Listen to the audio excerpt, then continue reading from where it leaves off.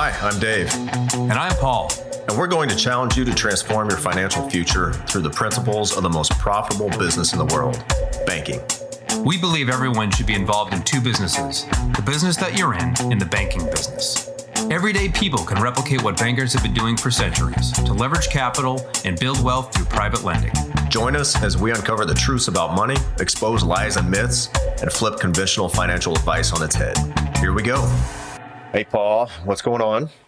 Hey, buddy. What's going on, man? Nothing, dude. Can you hear this chair? Can you hear the squeaking? I hope it doesn't come through. Yeah, keep doing it. Okay, yeah, right. Okay. I hope it doesn't come through on the mic too much. Hopefully they can edit that out. But this chair, I think, is at the end of its life. So time to get a new one. So if anybody has good recommendations for office chairs, I would love to hear it because I can't find a good one. There we go. Super loud. There it is. Apologies in advance. Yeah, but no, we both got sports going on tonight, so we got to kind of hustle through this and get out of here, huh? Yeah, I think this is a perfect time to just do a quick Q&A. You know, we continue to receive questions from current clients, from new people, from people just listening to the podcast. So we're going to answer them today. Yeah, cool. Well, let's do it, man. Let's dive in. The first one, this is a fun one, and it could be a very misunderstood aspect to these policies, even though it sounds simple, it's really not. Paul, what is cash value exactly? Like, what the heck is it?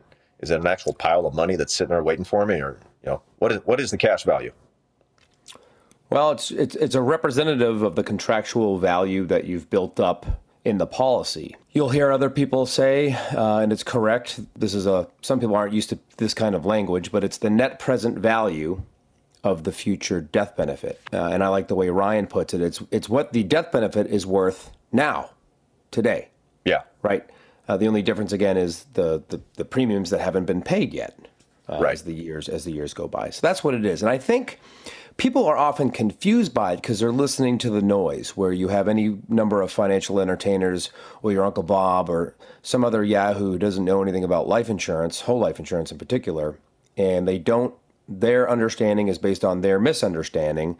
So they think, I've got a question from this client. Hey, when I die, the life insurance company only pays me the death benefit. They don't give me my cash value as well. Right.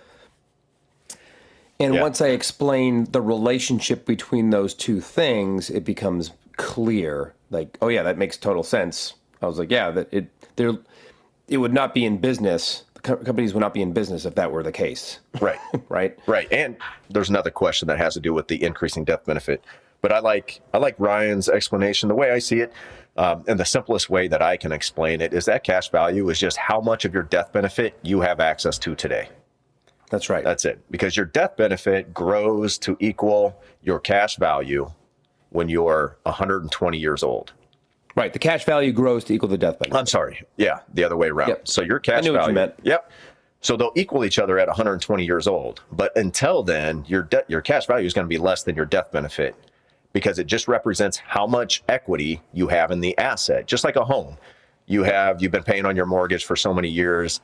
10 years into a 30-year mortgage, you have a certain amount of equity in your home, right? In the asset and that equity just represents how much you could potentially access if the bank allows you in cash of what you own. So this is the same thing. It's the amount of equity you have in the asset, which is the death benefit. That's the true asset here. That's right. We've brought up that example of when you sell the house, or when you pay your house off, you go down to the bank. All right, I'm here for my equity. Yeah, yeah. We're just gonna give you the deed unless you want to go through this whole loan process again. Then we'll maybe allow you to tap the equity. But no, exactly right. And it's also another way to look at it is it's what the life insurance company will pay you to walk away from the contract. Yeah. So the cash surrender value or the net cash surrender value.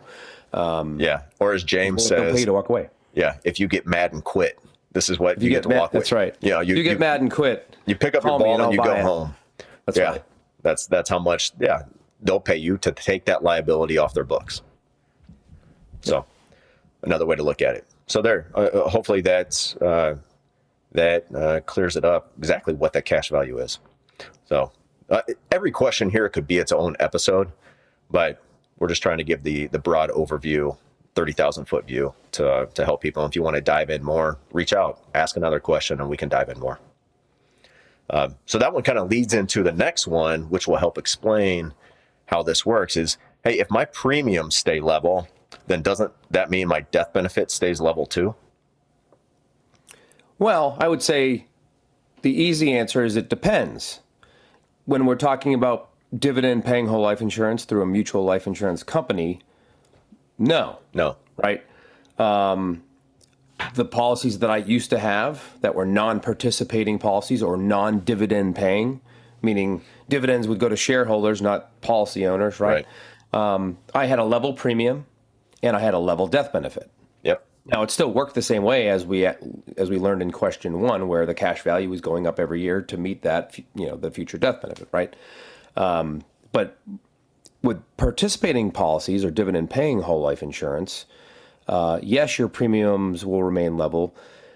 In fact, they'll often go down over time to comply with MEC rules, and that's kind of all done behind the scenes with software the companies have. But no, your death benefit contractually rises because this is a participating dividend-paying whole life insurance contract. So there's contractual growth of the policy, of the cash value and the death benefit. And there's also non-guaranteed growth, which is when I say non-guaranteed, folks, that's the dividend side of the ledger.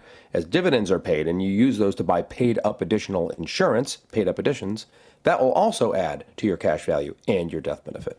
Right. Yeah, exactly. I don't know if there's anything else I need to answer on that one. But so once you understand that your death benefit rises every year because you use those dividends to purchase more paid up additions to increase the death benefit, therefore increasing the cash value, because the cash value, once again, is just how much of the death benefit you have access to today. So the greater the death benefit, look, the more access to cash you'll have. Correct. Larger death. Yeah, if that's true, and it is, Dave, why would you want a small death benefit? If the cash value and that are going to try to meet someday. Right. Exactly. I had that conversation today in the office, so that was an easy one. Nice. Oh, that's what you were doing when we were supposed to be on a phone call together.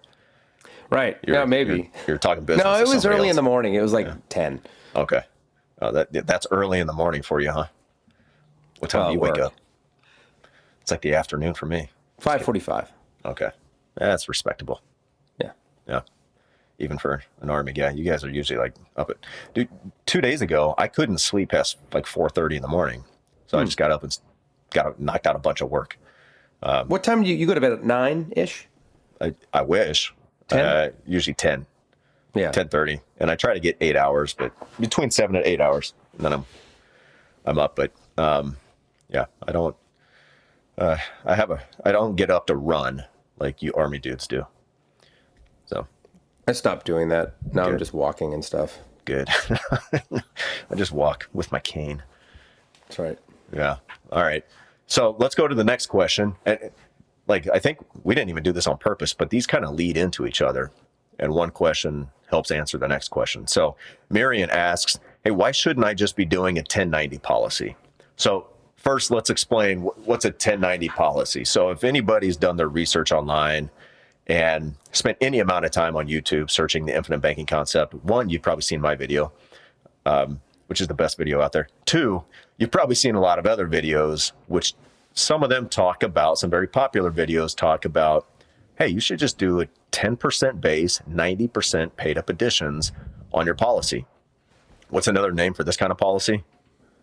An anti-base policy. Anti-base policy, right? It's all about the wordsmithing. And maybe we link that article that Ryan wrote. Yeah, so Ryan Griggs wrote a great article about Very well done. Yeah, anti-base, and it goes into a lot more detail than we're going to here. We'll just give the highlights on this, why doing a 10% base and 90% PUA policy is not what we propose. It's not what we do. It's not even the policies we create for ourselves is nowhere close to that. We have significantly more base in our policy. Correct. So, Paul, what's your answer to that one? Well, first and foremost, it's violating one of Nelson Nash's rules, right? Which is don't be afraid to capitalize. And what he meant by that was don't be afraid to pay a premium, right? Yep. People who want instant liquidity in year two, they're not, just because you have a high cash value life insurance policy doesn't mean you're doing IBC, right? So It's short term. It's, in other words, it's short term thinking, Right. where, yeah, you're going to have better liquidity compared to like a 50-50 design or a 40-60 design or a 30-70 design. But why not stop? You know, if you're going to do 1090, you might as well go like 199. And when I say one, I mean 1 to the base, 1% to the base, 99% to the PUA. Right. I don't know if there's any companies that will do that extreme, but if there is, people are probably doing it, right? Yeah. But it's very short-term thinking, Dave, and we're not going to have the time here to get into the level of detail. You're that much closer to the MEC line. You are going to restrict yourself later on in the ability to contractually be able to pay premium, high premium, which is what we're signing up to do in your later years. When the policy's efficient. Yeah, when it's most efficient and when you're probably making the most money. The most money. Right? Like your 50s and 60s should be your prime earning years, right? You certainly shouldn't be making less money in your 50s than you were in your 40s or 30s. Right. So you're limiting your long-term wealth building capability. You're still going to have a need to put money somewhere. And like you said, at that point, the policy could be so efficient. That's the absolute first place I want money going. And that's where when I want the largest premium I can possibly have. That's right. So, yeah. Yeah. So, again, just sacrificing that long-term ability to pay premium, that long-term growth is it's defeating the purpose and it breaking the principles of IBC. That is not correct, and it's not something we'll ever recommend. Right. And if that's your only reason for wanting to utilize the strategy, then you've missed the boat. You've missed the forest through the trees. Reread Nelson's book, figure out why you want to do this if you agree with the principles of it. One of those principles is don't be afraid to capitalize and think long term. Yep. So, and then one final note on that, let's not overlook the whole death benefit piece of this, right? We're talking life insurance. Life insurance, the primary reason for it is for that death benefit, to make your family whole after a loss. So by doing the 1090, 10% only towards base, you're limiting the amount of death benefit you're really putting in place. And like we just discussed, the higher the death benefit you have, the more cash value you'll have. So why would you want to limit the death benefit? Yeah. And I'm also trying to put as much premium in there as possible, because I know that every dollar I pay in premium, it's a dollar that I'm or sheltering, if you will, or from future taxes, tax rates, which are unknown, right? The future is unknown. So right. I want to put as much in there as I can for as long as I can. Yep. So don't limit. I think one question I like to ask is, are you purposely trying to limit the amount of wealth you can build?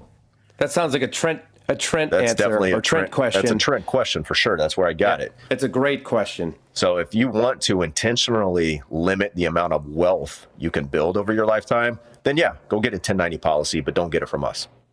Right. Unless your base is $100,000. Okay. Yeah, we'll make exceptions.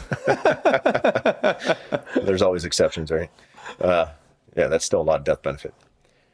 All right. So moving on to the next one. Can I use my IRA to fund my life insurance premium? What say you, Paul? Well, it depends what you're willing to do. It depends on the type of IRA. If it's I'll say this. If it's a Roth IRA, you can take out up to your basis without penalty at any time. Outside of age 59 and a half, even, like before that, right? Any one of us can take money out of our Roth IRAs up to the basis that we have in that IRA. Side note, we're not tax professionals, so get your own advice. Right. But that is true. Yeah. As far as, 401ks and other, traditional types of accounts, if you're, the only way you could do that is to do a withdrawal. And you're going to pay, if you're before age 59 and a half, you're going to pay, with few exceptions, there's the rule of 55, which is, limited people can take advantage of that. Again, seek your tax professional. But you take a penalty and pay income tax on that money that you take out of that qualified plan before age 59 and a half. So is it a great option? That's something individuals need to decide based on their own personal situation. So I guess really the answer is it really just depends what you're willing to do. I mean, the truth is you can do whatever you want with those IRA funds, right? You just got to be willing to pay the penalty and the taxes. However, that being said, I think we spoke on this maybe in the last episode, but if you are in those years between 59 and a half and 72, and you can take that money out penalty free, and there's no limit to how much or how little you can take out, you can certainly take that money out, use it to fund your premium, Sure. and then pull cash value loans in order to fund your life. So that's one way you can pay your premium during retirement, right? And utilize those funds. Yep. Yeah. All right. Next question, and this is one that really a common one that comes up with current clients, is when will I know it's time to add another policy to my system? Sure. So there's several reasons, but why don't you go with a couple? Yeah, I generally say that, if I'm fully funding my policy, meaning paying the base and the PUA every year, and then all of a sudden I notice that I've got X amount of dollars, significant amount of dollars, let's say that's $5,000 or $10,000 or $15,000 or $20,000, or depends, everyone's going to be different. Maybe it's $100,000, and that's sitting in a savings account unused, unspent. It may be time to open up another policy. Right. That's a good one. Another time might be when you have another insurable interest. So an insurable interest could be a spouse, could be a newborn, maybe you have a baby and you want to get a policy on them, as long as they're, I think, 6 days old, is the earliest you can get a policy on them. Get a policy on them, start funding that for them. A business partner, you need a buy-sell agreement. Time to open up a policy in case your partner dies and you need to pay the family out to buy his or her half of the business. That's a great way for a buy-sell. Yeah, absolutely. Whole life insurance. Yeah. Or how about your income increases? Or you get an annual bonus that's unexpected or something. There you go. Because you took a new job, right? Those are all your money. Again, we'll go back to principles here. Your money has to reside somewhere. Yep. Where are you keeping your money? And then what about a windfall? Maybe you're expecting a windfall. You're selling a home. Like I'm working with a guy right now who's about to sell his home, and he's going to walk away with about $700,000. And before he uses that on something else, he wants to put as much of that into a policy as he can, and then continue being able to fund it every year after that, of course. But in the first year, we can get a significant amount of that capital into the policy and still limit, give him a reasonable premium to pay every year after. So absolutely. Windfalls. That's another good one. Awesome. Yeah. All right. And then this looks like the last one we got. Aaron asked me, he said, hey, I've got a lot of cash value in my policy, but I've also got some cash in the bank and I want to go buy a new set of golf clubs. They're going to cost me $1,000. Should I go ahead and take a policy loan to pay this? Or should I just pay with the cash I have sitting in the bank? So what would you say? I would just use the cash in the bank. But I think the question becomes, unless this is his, monthly transactional money that he needs just to keep in checking to, pay his bills and stuff. If it's not that money, I would just ask him, why do you have $5,000 or any arbitrary amount of money sitting outside your banking system that you control? Why wasn't that premium at some point? That'd be my only comment to him. But otherwise, I would just swipe my Amex and buy the clubs and then pay it off. Yeah, pay it off. And then if you need to take a loan to pay that off the next month when that credit card bill comes due, then you take a cash value loan and pay it off. Sure. There you Absolutely. go. You're floating. You're using somebody else's money for at least 30 days. You get the float, and there you go. Yeah. The question is, and I was talking to a guy today, current client, who all of a sudden he's got another $50,000 sitting in the bank, and he's wondering what to do with it. Well, his policy's already completely funded. Can't put any more dollars into it this year. Yep. So now it's like, well, assuming you can handle another premium starting this year and following on, and then it's time to put a policy on your spouse, on your wife, and Absolutely. get that in place, and then we can put all that 50 into that policy right away, and set you up to the thought of just using that 50 for any expense or number of expenses right now and never having the ability to earn interest on that money for the rest of his life is really, it makes him sick to think about that now, even though just 3 months ago he would have absolutely just paid cash and be done with it. Right. Well, that's a sign of someone who gets it and who has taken the time to learn and ask the questions of you to really truly understand how the product works. And of course, the best place for that money is where it'll always be growing for him. Absolutely. Value. Absolutely. All right. Well, I think that'll do it for today. Hey, if anybody's got questions, please send them in. Email us at davidandpaul@theibcguys.com. That's it. Very good. Yeah. It is kind of a lot. Yeah, it's a mouthful. But all they do is click on a link and... Yeah, the link's in the show notes. So click on that link, send us your question, schedule time with us, whatever you want. But we love answering questions, and we'll plan to do plenty more of these Q&As and get the answers out there. So thanks for listening, and thanks for sending in your questions. We'll see you guys next week. Later. Hey, thanks for listening, everybody. If you'd like to have a conversation with us to see how you can become your own banker, or if you have any questions or topics you'd like us to tackle on a future episode, please send us an email to davidandpaul@theibcguys.com. And subscribe and leave us a review if you're on Apple. Follow and leave us a 5-star review if you're on Spotify. And please share this with your friends. We'll see you next week.